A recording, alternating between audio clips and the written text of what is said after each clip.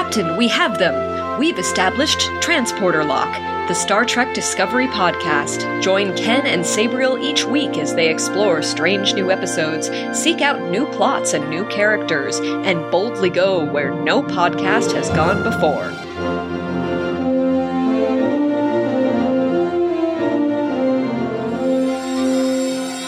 Hello and welcome to Transporter Lock episode number 61 for Friday, October 16th, 2020. I'm your co-host, Chief Engineer, Ken Gagney. And I am Captain Sabriel Maston. Hello, we're back. It's Star Trek Discovery time. Yay, it is. Star Trek Discovery is back on the air. Season 3, Episode 1 debuted yesterday, Thursday, October 15th.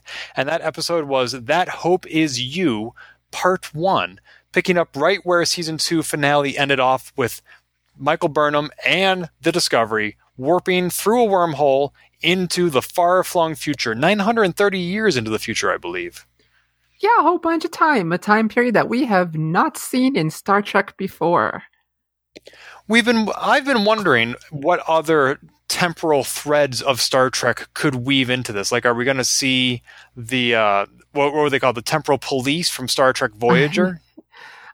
They were from the 700 or 800 years in the future from Voyager, I think. What about the temporal Cold War in Agent Daniels? That is as close as we're getting here. And that is mentioned in the show here, or alluded to in the show here. Lieutenant Daniels is like a century before this takes place. What about the Voyager episode Living Witness, where a copy of the Doctor wakes up in a museum in the future? That takes place after this. Oh, gosh. Okay. So it's unlikely we're going to see those pop up in here. Maybe I'm still trying to figure out where that short trek that we saw, what was the name, like Calypso or... Yeah, Calypso, and I think that takes place 1,000 years after this even. After this? Yeah. Like in the year 4000? I think so, but I'm a little foggy on this, but I remember it's very far-flung future. Wow. I didn't realize it was that far ahead. Hold on. I got to figure this out. Pulling up Star Trek Wikipedia, and what does it say what year it is? I think the closest we had was a vague, like, that's been X thousand years. Oh, it says that Discovery's computer, Zora, has been evolving over the past 1,000 years. All right, so we don't know. According to Memory Alpha. Yeah, so we don't know how long it took to even start evolving. Right, it's 1,000 years from some indeterminate date. Great. But enough of those other shows. Why don't we talk about the season opening? Shall I do a brief TLDR for those who didn't see the episode? Yeah, you should. I think you had something in mind. Yeah, you and I have waffled on whether or not this TLDR is even necessary, because this is a spoiler cast. People who are listening to the show have seen the episode, so I don't know how much detail we need to go into. So I'm going to do this very quickly, which is that Michael Burnham arrives in the future in her Red Angel suit and teams up with a environmentalist courier named Book, who, through a series of misadventures, they learn to trust each other and go in search of the Discovery from which she has been separated either by time or by space after finding out that the Federation itself has not existed for 120 years due to all dilithium crystals, almost all, simultaneously exploding. Boom, done. Yeah. There you go. All right. Thanks for coming. I don't know why they took 45 minutes to tell that story. Yeah, and we will certainly have more thoughts on the details of the episode, but, that's the overall arc of the episode. That's what happened. Yeah.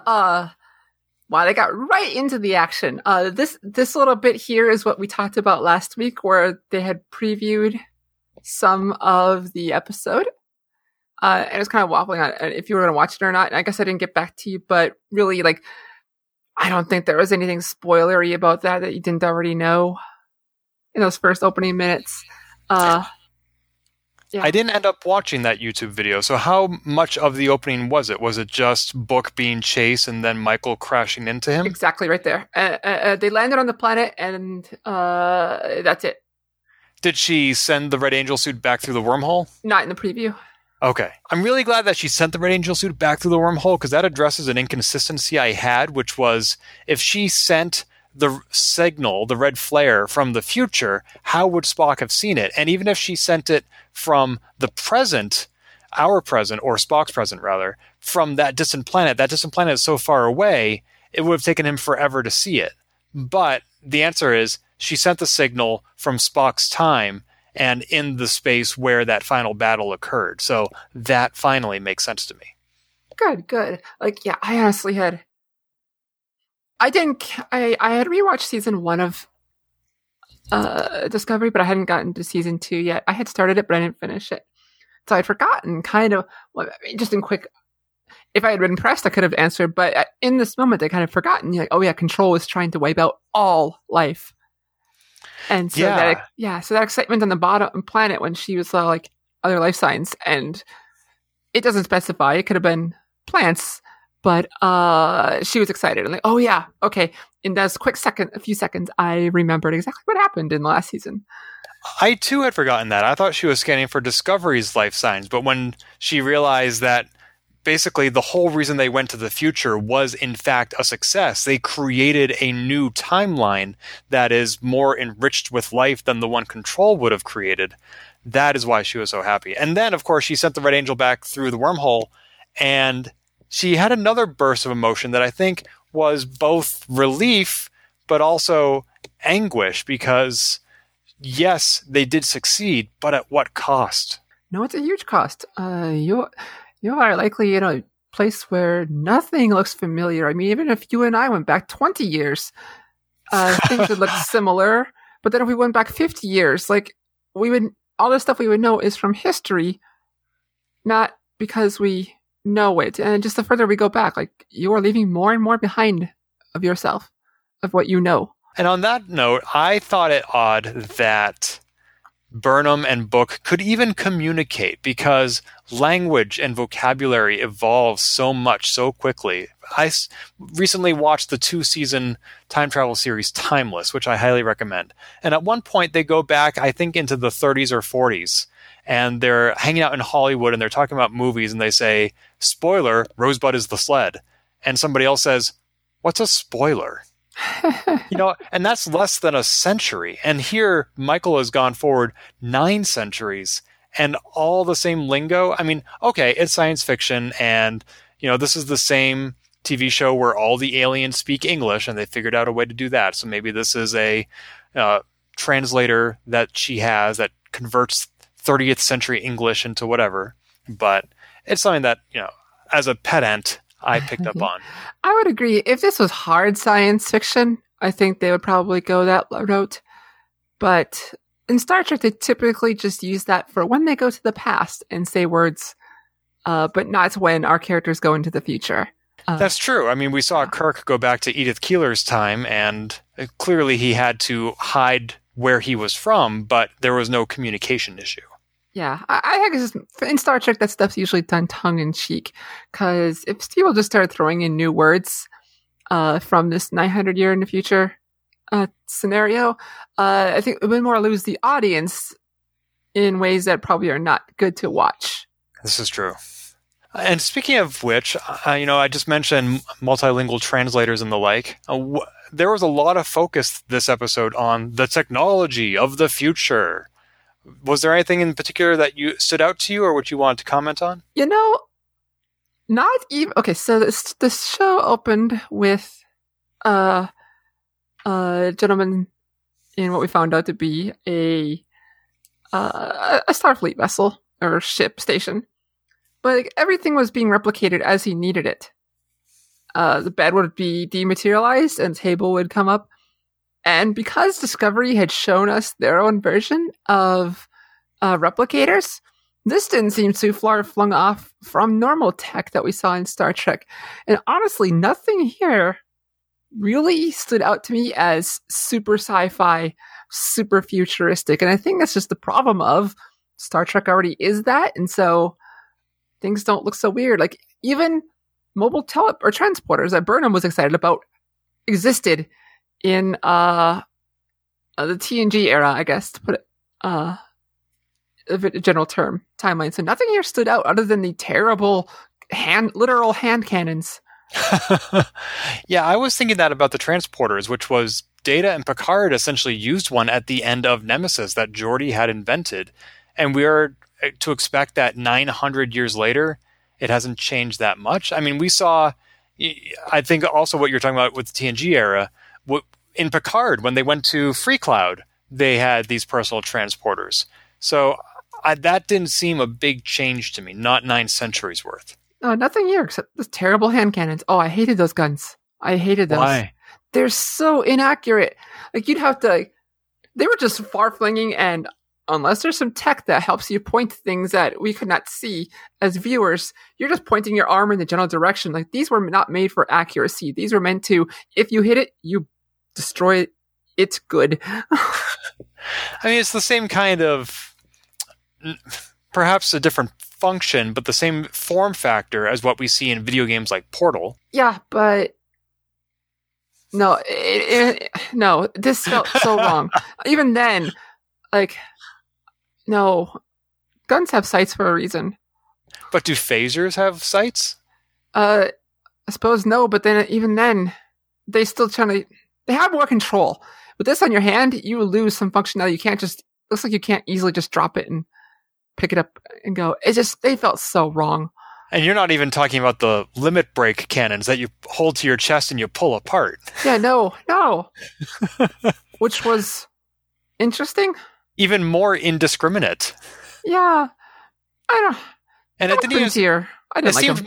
It seemed more like a sonic blast because there was no physical damage to the people it hit. It just concussed them or something. Yeah, just threw them back. I mean, that can be very useful if you're, for whatever situation. But no, the weaponry here left much to be desired for me. Maybe I'm missing something. But Yeah. I mean, even Book Ship, he had a cloaking device, which we've seen. He had, as soon as Michael walked aboard the ship, she was able to say like, here's the transmitter, here's the receiver, subcommunications array. Like, she recognized everything, even if the interface was different. Yeah. I mean, yeah. That seems plausible. Like your steering wheel, but then, if you look for nuance. Well, like, let's say that somebody who is using an Apple II computer in 1977, it's text only, 40 characters across, black screen, green text, keyboard input, and that's it. And then you give them a computer from 2020 that has a trackpad, an Oculus Rift, a GUI interface, although I guess that's redundant, I'm sorry, just a GUI. And like, they would have a hard time initially figuring out what these things do. I mean, there are still people who think, oh, this mouse, that's a foot pedal, right? Or this disk drive, that's a cup holder, right? I mean, these things happen. This mouse is a microphone. Right. Hello, computer. I love that. Thank you. And, and that's a good point. Like, Scotty went back, 200-300 years, and he didn't know how to use a computer. Michael goes forward 900, and she's like, oh, this is how it works. I get it. I mean, to get into the weird argument, I don't know if it's an argument, but a case for this, where, like, once you get to a point where you have more inputs, it's hard to add more inputs that aren't, like, telepathic or something at this point in time. And have you ever played Steel Battalion? No. Wait. Is that the one where the arcade game where you put the thing on your head and you... No, it's the Xbox game. It's a mech simulator. It comes with its own 40-button controller. Oh. They have like a Steel Battalion room at PAX East where people just bring these rigs. It's nice. It's remarkably authentic. But in general, like, at some point, they're just changing the UI. Yeah. It's like more or less the same idea. I suppose. I mean, I guess you're right. Functionality-wise, what more can you do that isn't already being done with a next-generation era computer?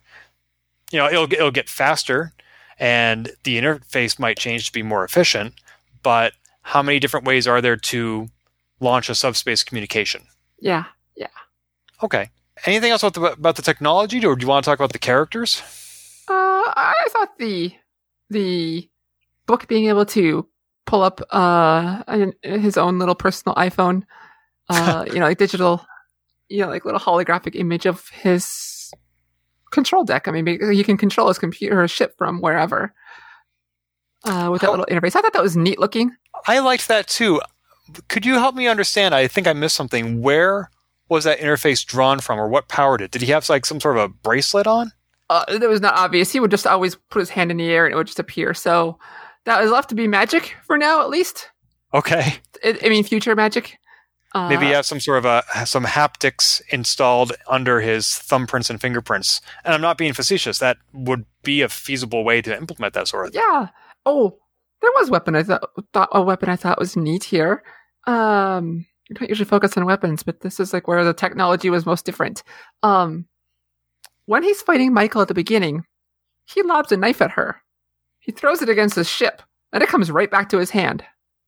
Oh, it came back? I missed that. Yeah, I didn't catch it the first time I watched it. And the second time I watched it, I rewatched that scene a few times. And yeah, he throws it, misses, bounces out of the ship, and back into his hand, because then he puts it away.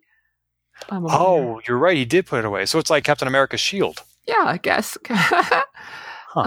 Or he's just, he made a called shot, like, and he's playing a tabletop RPG, and he's like, I'm going to throw that knife, and if it misses, I want to hit it there. And the DM's like, okay, maybe if you hit a 20. And he rolled a 20, and it bounced back to his hand. Awesome. that is cool. Boomerang knives. I like it. Yeah, boomer knife. We're bouncing around a little bit. Going back to the transporters, I'm concerned what impact that kind of technology will have on the narrative. I loved the scene where they're running through different environments and being chased. I thought that was a great scene. But the reason that Star Trek Enterprise was set 100 years before Kirk was because transporters and holodecks and translators solved too many problems. And it just became too convenient to just say, oh, beam them out of there. I mean, that's one of the reasons why the Orville doesn't have a transporter. And now anybody can transport anywhere within reason every 2 minutes. I hope it doesn't get abused, and it's too soon to say. In a world where this kind of tech is common, I could see where anti-transporter or redirecting technology is also common. Yeah, that's one of the things, like anybody... There was a poll recently online that said, if you could have any Star Trek technology in today's world, what would it be? And one of the options was teleportation. I was thinking that would... So many criminals would take advantage of that. Just beam into banks and beam out. And banks would need to have some sort of a defeating technology to set up an anti-transportation field around the bank, which we know from Star Trek exists in that era. So they must be even more prevalent in the future. Yeah, I mean, this is even in D&D, Dungeons and Dragons. When your characters get high enough level, they can just teleport anywhere. And there is anti-magic devices and spells, so people just can't appear somewhere. So it's already been thought of before. Yeah, that's right. But even those spells, you can cast them, once a day, and then need to go study it again because you forget? A lot of times. It's similar. Yeah, basically.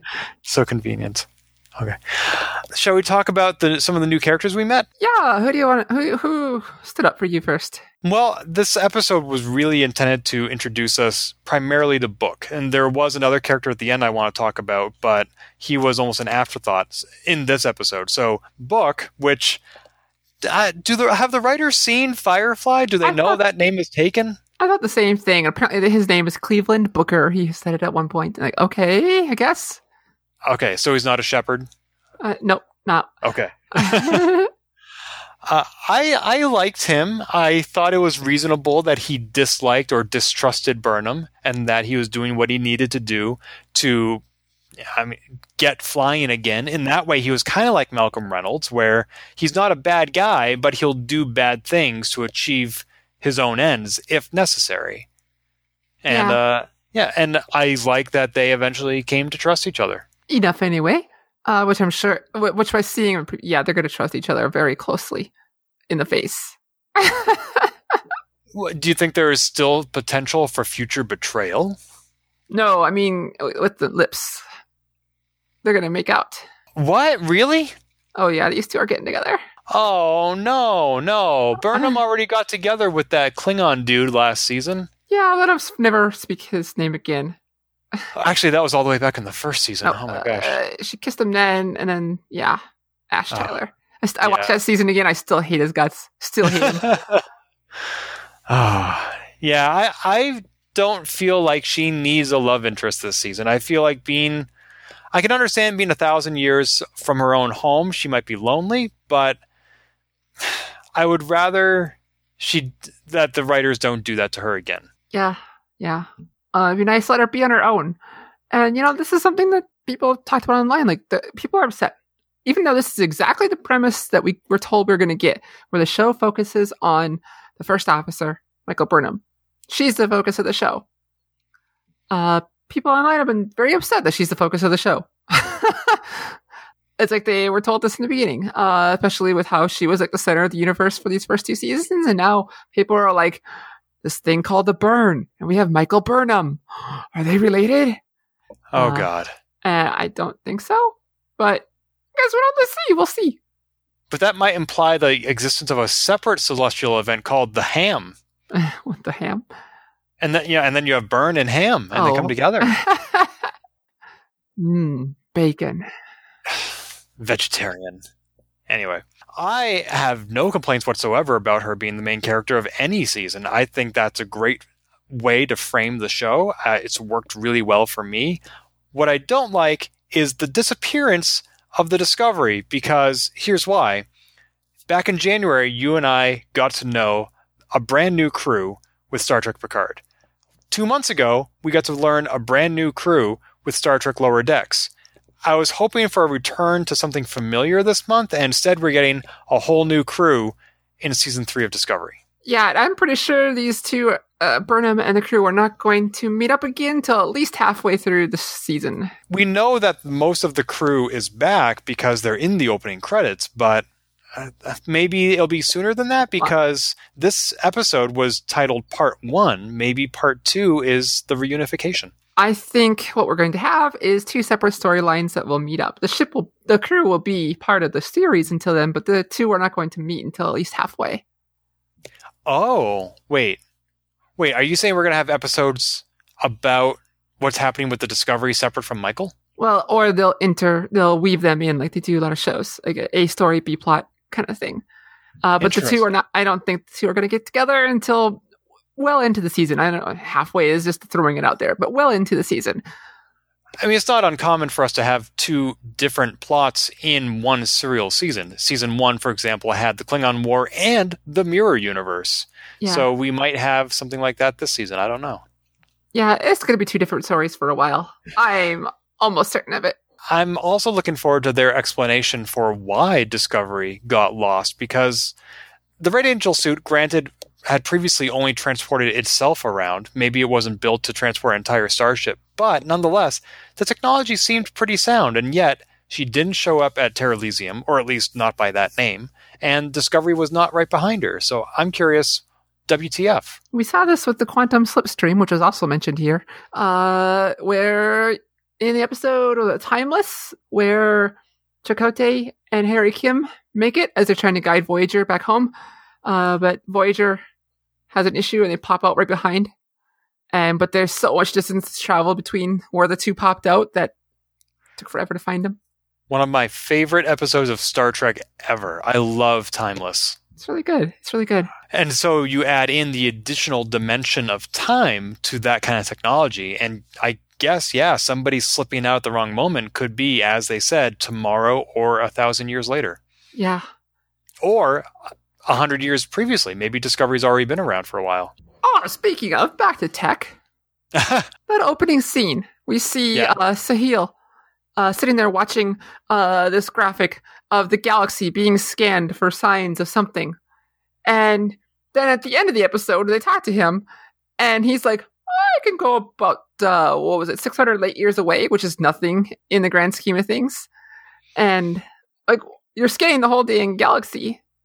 At least the graphic is showing you're scanning the whole thing. But it sounds like he does not have that radius that the graphic implied. That'd be like me trying to look for the weather here in Fargo, but watching the global weather radar. I didn't recognize that schematic as being of the entire galaxy. Yeah. It was clearly the Milky Way, at least my viewing. Oh, okay. My interpretation of it. But hey, what do I know? I could be wrong. But I did try to look closer, and there were some sectors highlighted here and there that were unreadable. Unless I have like a massive TV, maybe I could. But he did mention in that scene at the very end, there's 2 Federation ships still flying around. And what significance do you attach to that? I have no clue yet, other than Federation is gone, more or less.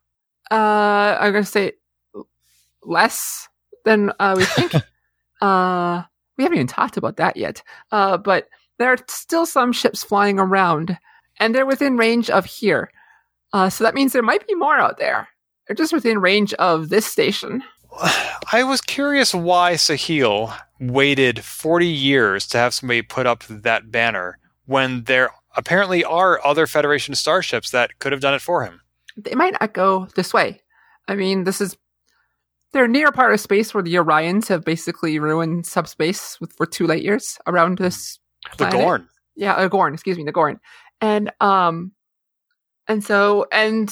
Book even mentioned like no one goes out this far, and so we might yet still find the reason why there's very few people going out here unless you need to. I am very curious to see those other ships. I'm sure that in some capacity we're going to see more of the Federation, and I'm wondering if it's more like the Rangers that 7 of 9 belongs to, where it's less about exploration and science and more about just scraping by and defending people. Yeah, I can see that. This whole season here now, I wrote down a note here. This season seems to me they're implying they're going to rebuild the Federation. And I was thinking, like, if that's the case, we're kind of getting the building of the Federation that we lost, storyline that we lost when we lost Enterprise too early. Yeah, the series finale showed us a brief glimpse of the future where humans, Vulcans, Andorians, and Tellarites all form the Federation, but it really jumped to the end of that story. We didn't get to see everything in between. Yeah, like we were supposed to get like the Romulan War and basically the founding of the Federation. Yeah, never got it. I mean, we saw glimpses in Voyager where Janeway tried to inspire Federation ideals amongst the aliens that she met. Like there was that one episode where they were all trapped in sort of a pocket dimension, and people were like basically pirates stealing parts off each other. And at one point they got the part they needed to escape, and Janeway said, "We are not going to use this because it came to us by piratical means, and we are the Federation, and that's not how we work." Yeah, I mean, yeah, and so she was able to band together other people trapped in that pocket dimension to work together as opposed to feeding off each other, which they had been doing and which didn't work. And by working together, they got out. Sort of a little mini Federation. We're still talking about... No, now it bounced around about the characters. Yes. I got a kick out of the male Orion. He just amused me. I think the subtitles called him Ethor, or Ithor. Yeah. I mean, I found him highly amusing too, and I couldn't put my finger on why. Maybe because he was just so human in his mannerisms. And I don't mean that as a bad thing. I don't mean like he was out of character or anything. I just mean like, I feel like I could find this guy as some sort of a mid-level manager in any corporate office in modern America. Yeah, he wasn't the big show like he was in Enterprise. He was just a normal guy. Right. He's like, "Did you change the dosage again? I told you not to do that." And like, he just seemed very petty in some way, but that was the thing he had control over, so he was going to throw his weight around for whatever good it did him. Yeah, so I liked him. I also do not like Discovery's versions of Andorians. In fact, I really wish... I was thinking about this when I was trying to go to sleep last night. After the TNG era that spans all the shows at that time period, you kind of got used to how things looked at for 20 years. And that means I really don't like the Klingon look. I really don't. I'm not appreciative of the Andorians here. It's not saying they're wrong, because I was thinking like a TOS person would less likely recognize a Klingon from that time period. They even make a joke about it in Deep Space Nine. Sure. But I don't know. Something about this just feels like I'm still in that. I don't know. I just don't like this. Some of these characters aren't obvious to me until I don't know how to describe it, but it just feels off. What was different about these Andorians compared to the ones we know? They give them more. There's more structure in their face. Instead of more just human flat blue skin, they have more angles and more. I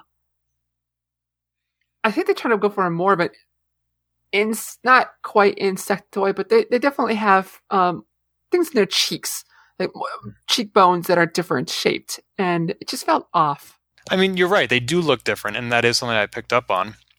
And I think you're right about the facial structure. There are possible in-universe explanations, like with the Romulans, Northerners look different, for example. With Andorians, you have the white ones, which was originally a color error on the animated series. And I don't know. But you're right. Sometimes it does feel like change for the sake of change. Maybe it's change over 900 years. Like humans used to be shorter, for example. Yeah. Maybe Andorians get more facial structure as time goes on. Yeah, but then we also saw these Andorians in season 1 of Star Trek Discovery when in the Mirror Universe. That's right. And they looked like this back then too? Yeah, they did. Like, it's not bad. It just feels off to me. And that could be just because I've seen so much Star Trek already. Someone who's starting with this era, they don't know. I mean, and that's fine. Right. I was talking to somebody the other day who wants to get into more of Star Trek, and she asked me, where do I start? And I said, well, there's about 800 episodes and 14 movies. Good way to scare this person off. Right. But, as somebody who, like you and I, we might sit down and decide, I want to rewatch Deep Space Nine, and there's 7 seasons. Just like other people might say, I want to rewatch The Good Place or The West Wing, which people do. But if you sit down and you say, I want to rewatch Star Trek, well, there goes the next 5 years of your life. And you're not going to be watching anything else. So yeah, it can be a little impenetrable. And various shows have tried to make it more accessible, like Star Trek Enterprise, when it first aired, wasn't even called Star Trek. And since it was temporally set before anything else, there was no backstory you needed to know. And that didn't really work, in my opinion. I thought the 4th season, when they embraced their heritage, was when they did their best. Yeah, I liked the idea Enterprise was going for, but no, it just did not pan out. People just knew it was Star Trek, and that's why it's season 3. They're like, okay, you got us. It's Star Trek. We fooled you. We didn't fool you. That's right. About the Discovery here, yeah, I guess it's not wrong. It's just not me. But this whole mercantile ship thing, I don't know if it's even a ship, but it's floating there. It made no sense logistically. There's this massive floating a pen floating above a city apparently called Requiem. But it's just a long hallway you just walk up to from a long bridge. This thing made no science-y space sense at all. Maybe future magic. It kind of reminded me of the Golden Saucer in Final Fantasy VII, where it's part of a city but sort of separate. Yeah. And maybe it is a ship. Maybe it does dock at different places. I mean, if they really want to be a hub for commerce, then it would make sense for them to maybe not be tied down to one planet. Maybe. And this planet seemed pretty fine on itself. That was a pretty decent-sized city with some decent-sized skyscrapers for a neck of the woods where there's not much. A neck of the woods there. Oh, yeah, geez, the accent coming up. But where warp travel is apparently difficult to do. I was surprised that Book just happened to crash land on the planet that he was going to anyway. Yeah, I was, when they come around the corner, like, oh, there's a city here. Like, oh, okay, we'll go with it. when they said they were going to Mercantile, I was like, well, first you have to get your ship repaired so you can go there, right? And they're like, no, we're just going to walk. I'm like, what? Okay. Oh, but if you had a personal transporter, why didn't you just use that? Oh, he didn't. They got those on Mercantile. Yeah. Oh, okay. Yeah. Right. I forgot. You're right. I forgot. Can we talk a little bit about Sahil at the end of the episode? Yeah, let's do that. Or should we talk about the burn? Let's talk about that too, but let's talk about Sahil. Okay, I want to see if they merge together or not when you're thinking. So let's talk about Sahil. Yeah, so he is not a commissioned Starfleet officer, but he's on this little derelict spaceship by himself, scanning for Starfleet ships. And he is notable for a couple of reasons. One, he is a 3rd generation Starfleet personnel, and he's been doing this for 40 years, and somehow he has not gone insane. Like, he still dresses. Like, nowadays, with everybody working from home, there are entire weeks where I don't wear pants. Yeah, I was thinking similar, like, oh, this is rough. And like, this guy is not eating whatever feral cats he finds on the space station. Okay, well, good for him.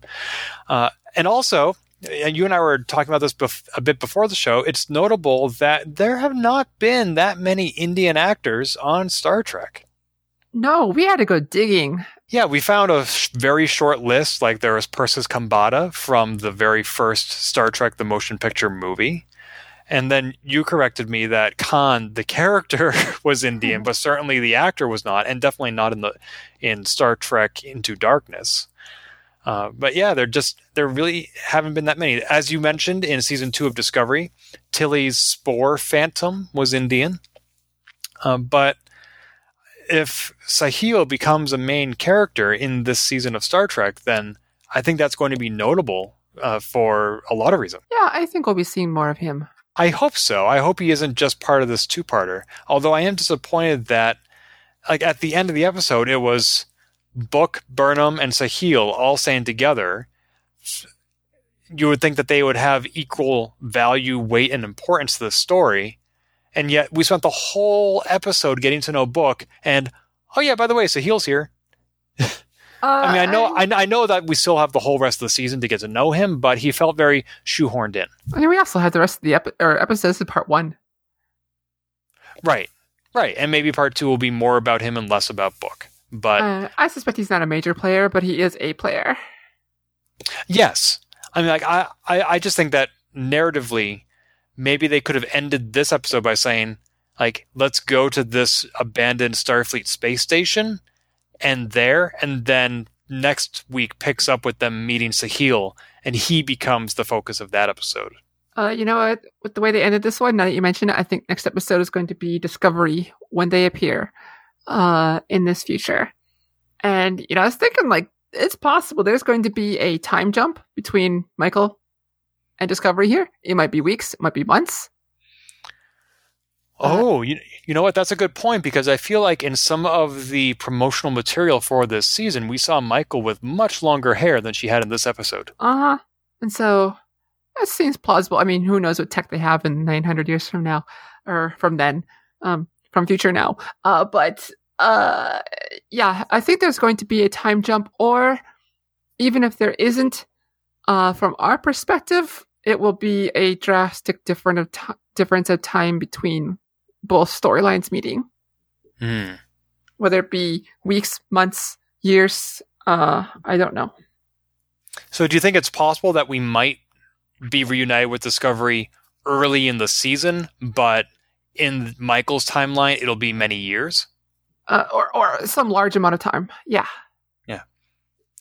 Because this same thing happened in Star Trek 11, the J.J. Abrams reboot, when... I'm sorry, what was the Romulan villain? I almost went to Nero. Yeah.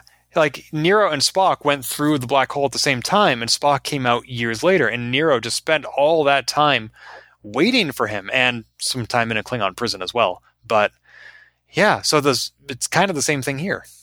Yeah. Okay, I can see that. Do you want to talk about the burn? Yeah, so the burn and the whole Federation falling apart because of this is just an interesting concept where something happened. Well, Book says the galaxy turned left, and I don't think he means literally, because a moment later he says, Dilithium one day just blew up and the Federation couldn't say why or how, or it's not going to happen again. So everyone started like, you know what? Maybe space travel isn't the safest thing. We're just going to stay home. And the Federation just kind of slowly just didn't exist. Right. I mean, Starfleet is dependent on being able to communicate and travel to other planets. And if all these planets suddenly become isolated from each other, then what's the point of Starfleet? Yeah. If no one's driving around anywhere. Yeah. And Book even mentioned, like, oh, go ahead. Although, as Michael says, it's not just about travel, it's also about a vision. But you still need the tools to implement that vision. Yeah. And I'm interested to see how they slowly start explaining this over time here. Like, what exactly happened? Book even mentioned, like, they try quantum, that doesn't work. Quantum slipstream, like Voyager. And they mentioned another one too, a third one I can't recall off the top of my head. But no one else has spore drive. Well, no, because Discovery was wiped from the historical records. Exactly, that's what I mean. So Discovery will be fine. Oh, that's interesting. Huh. I mean, they could do warp as well, but they have other means. But stars do move, and I feel like I don't know if the spore drive is that dependent on star charts and where you are relative to each other, but after 900 years, the constellations might look a little different. I mean, a spore drive is probably like a TARDIS where it's all, what was it? Time and dimensions relative in space. Yeah, like the TARDIS knows you're trying to get to this spot, even if the galaxy has moved a number of light years from where you took off from. I confess that my knowledge of the TARDIS is at least 40 years old, so I'm a little behind on how that works. Well, I mean, okay, so the example, like, I've thought this in my head when I was younger, because I love time travel. If you're on the DeLorean and you go back to 1955, if you just try to take off from where you are in 2020 and try to go 1955, you have to make sure that, I mean, do you just appear where you left your time period? Which means if it's a different month, you are going to appear in space. That's right. Because you have to take into account the location of the Earth. Exactly. So that's how the TARDIS makes up for that just in name alone. And so apparently maybe Spore Drive does too.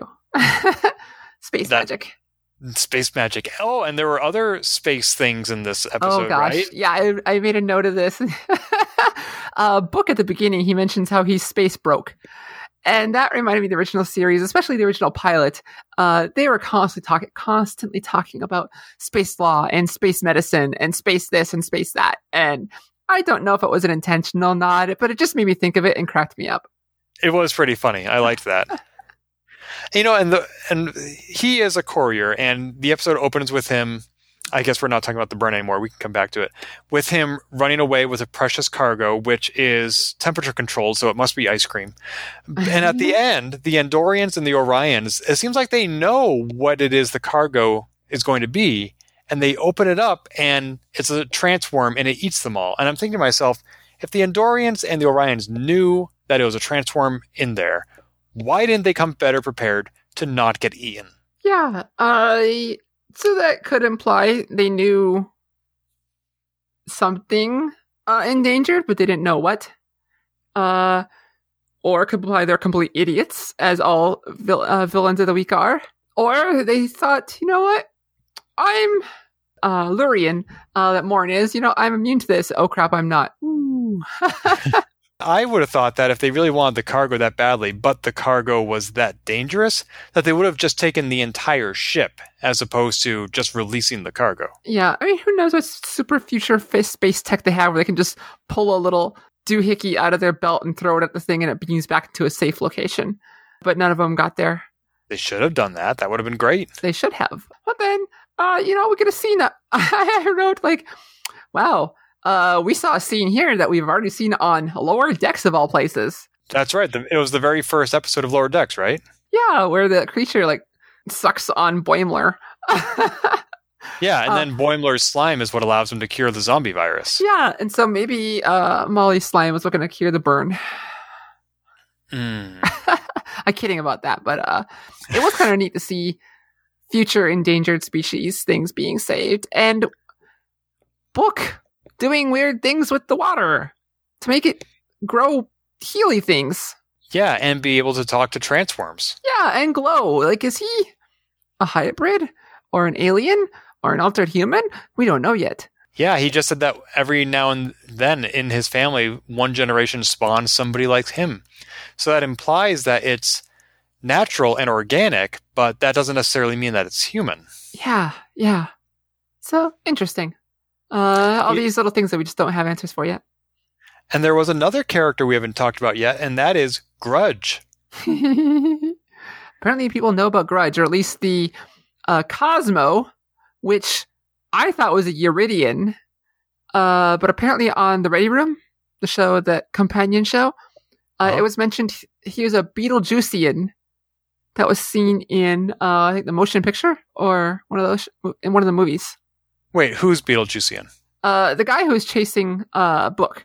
Oh, okay. His name is Cosmo, which might be a reference to one of the directors that used to direct Star Trek before he died. Oh. Named Cosmo. Well, I mean, if I was working with somebody that closely that Cosmo was with Book, I'd probably get to know his pet. I mean, I have coworkers on Zoom whose pets show up in the videos uninvited, Yeah. And it's inevitable that we ask, hey, who's that? And they'll be like, oh, that's Grudge. He's my cat. Yeah. Oh, that's it's not implausible.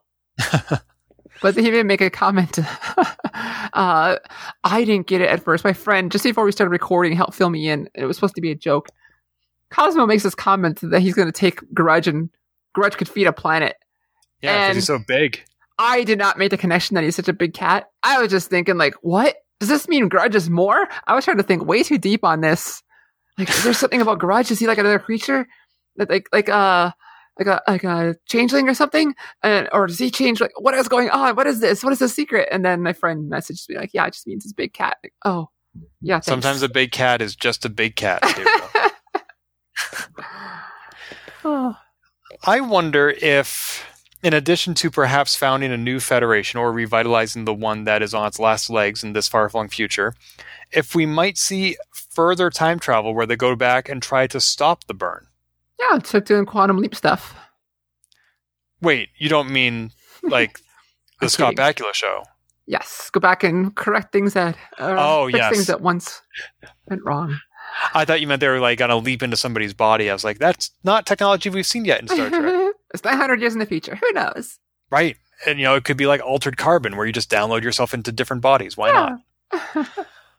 I mean, we know, for example, that Georgiou needs to get back to the present because she has her own Section 31 show coming up. And I don't think that's set in the 31st century. Yeah, I keep thinking that too. She's got to get back. At least in the world I envision of the show existing. Who knows?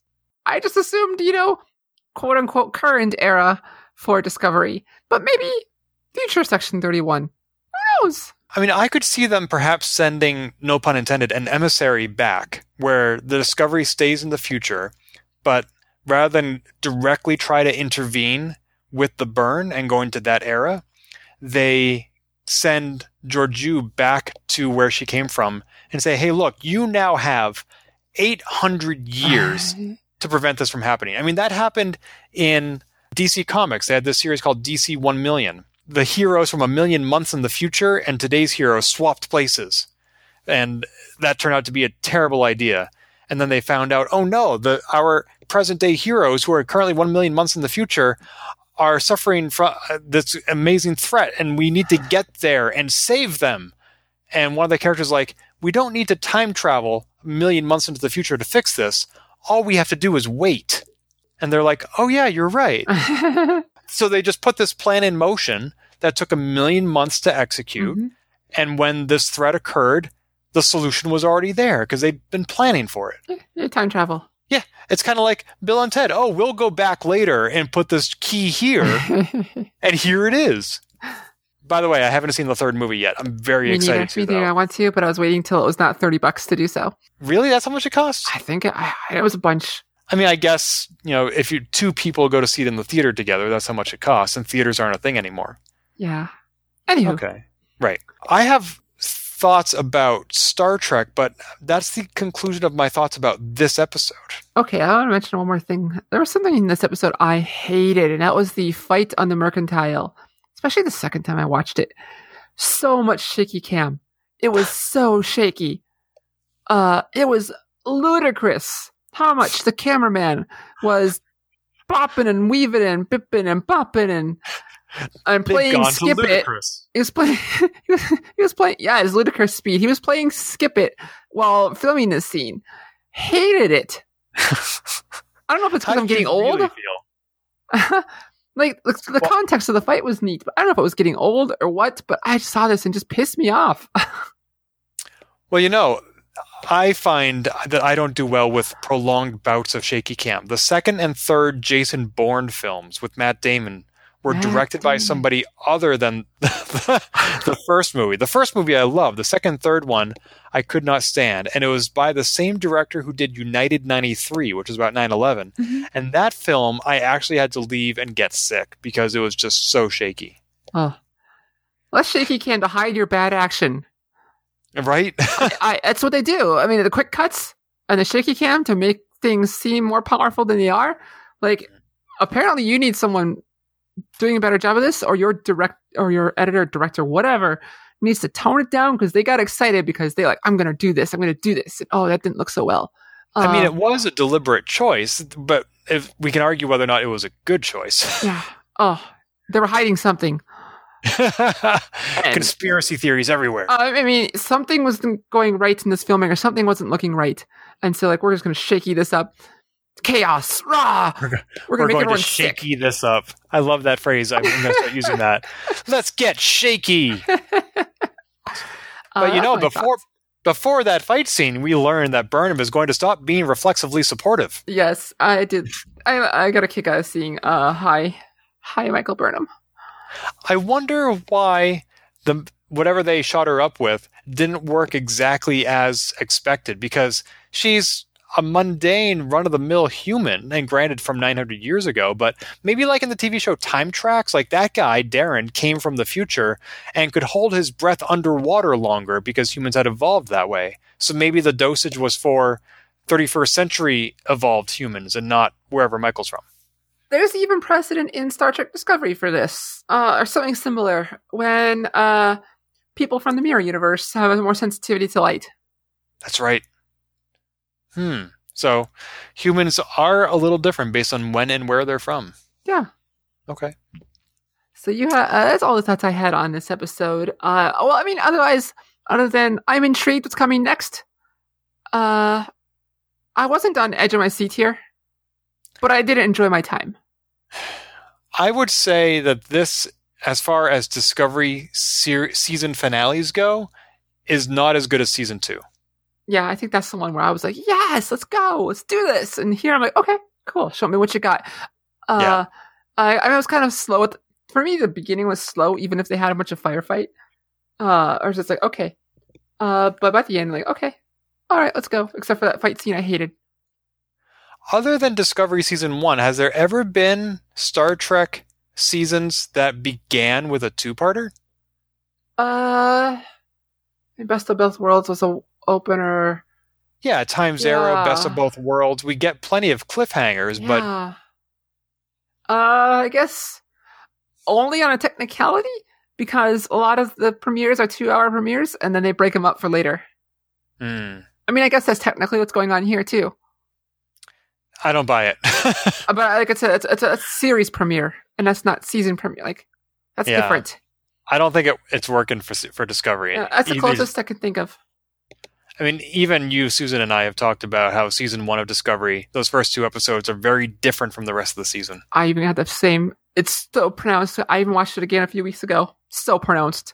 So, I do not like those 2 episods. Do not. And like you even, especially the dialogue when they're on the desert planet, right? Yeah, hated it. But that's a different episode. Or I mean, that's an episode we already recorded. But I just mention it again. Yeah, hate that dialogue. Yeah. I don't think I have anything else to say about this episode either. But I do want to mention about Star Trek. You and I were talking about some stuff last week that I want to follow up on. First is Captain Janeway. We were talking about her because she's going to be on Star Trek Prodigy. And after we ended that recording, I realized that there's an event coming up later this month in dedication to Captain Janeway, because on Star Trek Voyager, it was determined that the character, is from Bloomington, Indiana. And so the town of Bloomington, Indiana, just like Riverside, Iowa, celebrates James T. Kirk, Bloomington is going to celebrate Captain Janeway. They had a groundbreaking event on June 27th, 2020 for a birthplace monument. And now that the groundbreaking has been completed, they're going to unveil the completed monument on October 24th, 2020. That is next week, Saturday the 24th. So if you are hearing this in time and it is safe for you to travel to Bloomington during a pandemic, then you can be there for the unveiling of Captain Janeway's birthplace monument. Yes, it's fun and exciting. I love it when cities acknowledge Star Trek, because we used to be so niche, and this is a way in which I feel we have become mainstream, and I like that. I like it. I enjoy it a lot. Another thing is that they have announced that Star Trek, as far as TV shows and storylines go, are already being mapped out for the next 7 years through 2027. Yeah. Oh, and today Discovery was officially revealed to be beginning of season 4. Oh, I did not know that. Just again, 2 hours ago before we record this. Wow. Okay. So we know we're getting... Yeah. Oh, and it says the release date may precede Picard season 2.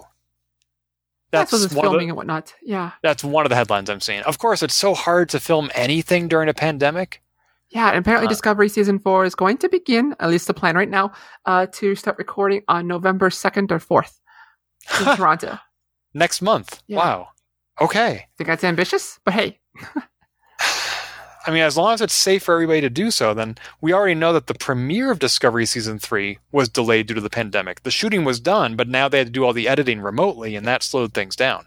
Yeah. So, okay, I just hope we don't lose anybody important. Right. Wow. But yeah, I mean, if you think about it, we have they said that they're going to get a second season of Lower Decks? If they have, it's escaped me and I've forgotten. Okay, I will try to research that while I'm looking this up. Oh, it says the second season is in production, right on Wikipedia, great.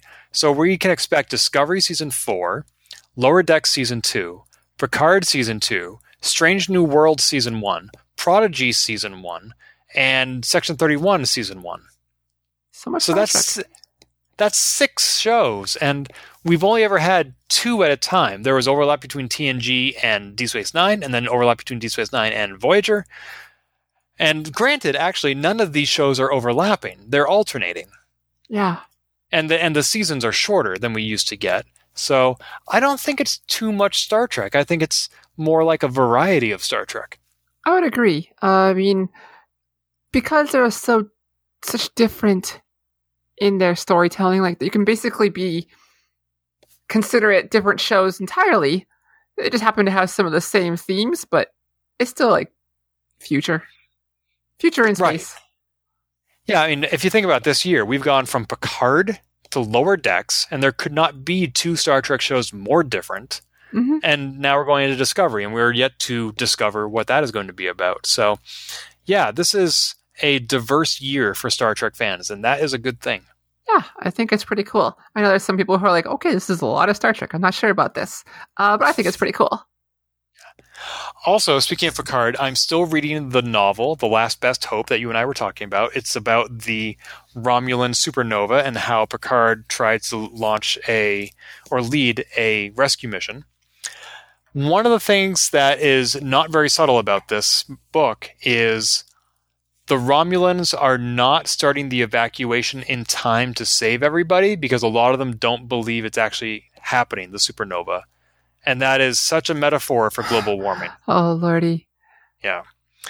But also, we get an interesting look inside Romulan culture and Romulus itself.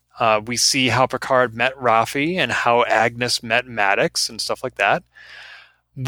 However, I don't think we're going to see Spock and Red Matter. That doesn't seem to be what the book is really about, which is too bad because I find that fascinating. And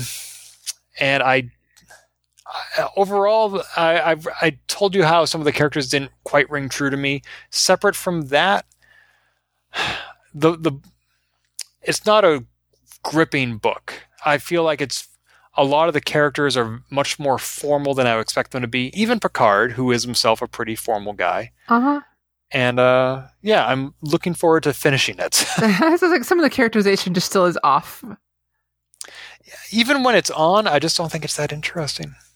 So, and it does bring up a good point, though, which is those synthetic life forms that were invented to work on Mars, we, in Picard, did not see those synths being used in any other context. And granted, that's probably because there was a ban on them at that point. But if there hadn't been a ban, why not have a synth in every home? I mean, those were some incredibly adept and yet non-sentient androids. And so it would have been perfectly ethical to mass produce them and have them do a lot of labor. Yeah. Which is stuff that Maddox talked about in Measure of a Man, and, like having just an army of datas, and something that the Doctor on Voyager talked about, which was why not have all these doctors just, scraping all these mine ores. It's very easy to mass produce sentient life, but those synths were non-sentient, so that seems like a good compromise. Anyway, what all I'm saying is it has ramifications for future culture. And now that the ban is lifted, who knows what might happen? That might be what season 2 of Picard is about. I can't wait. Yeah. Okay. Just like a good podcast should, we've run longer than the episode we're talking about. But not necessarily talking about Discovery the whole time. Of course. This is a Star Trek podcast. I think our website might still say we're a Star Trek Discovery podcast. Maybe we need to rebrand ourselves. A Star Trek podcast. Yeah. Just like 50 other shows out there. A new Trek. I don't know. But anyway, maybe we should wrap it up. Yes. I am looking forward to chatting with you with each consecutive episode of Discovery this season, Bree. Until then, I'm Chief Engineer Ken Gagney. And I am Captain Sabriel Maston. Until next week. Hit it. If you've enjoyed this episode, please leave a review on iTunes and keep your hailing frequencies open by following us on Twitter @TransporterLock or subscribing to our podcast and email newsletter at transporterlock.com.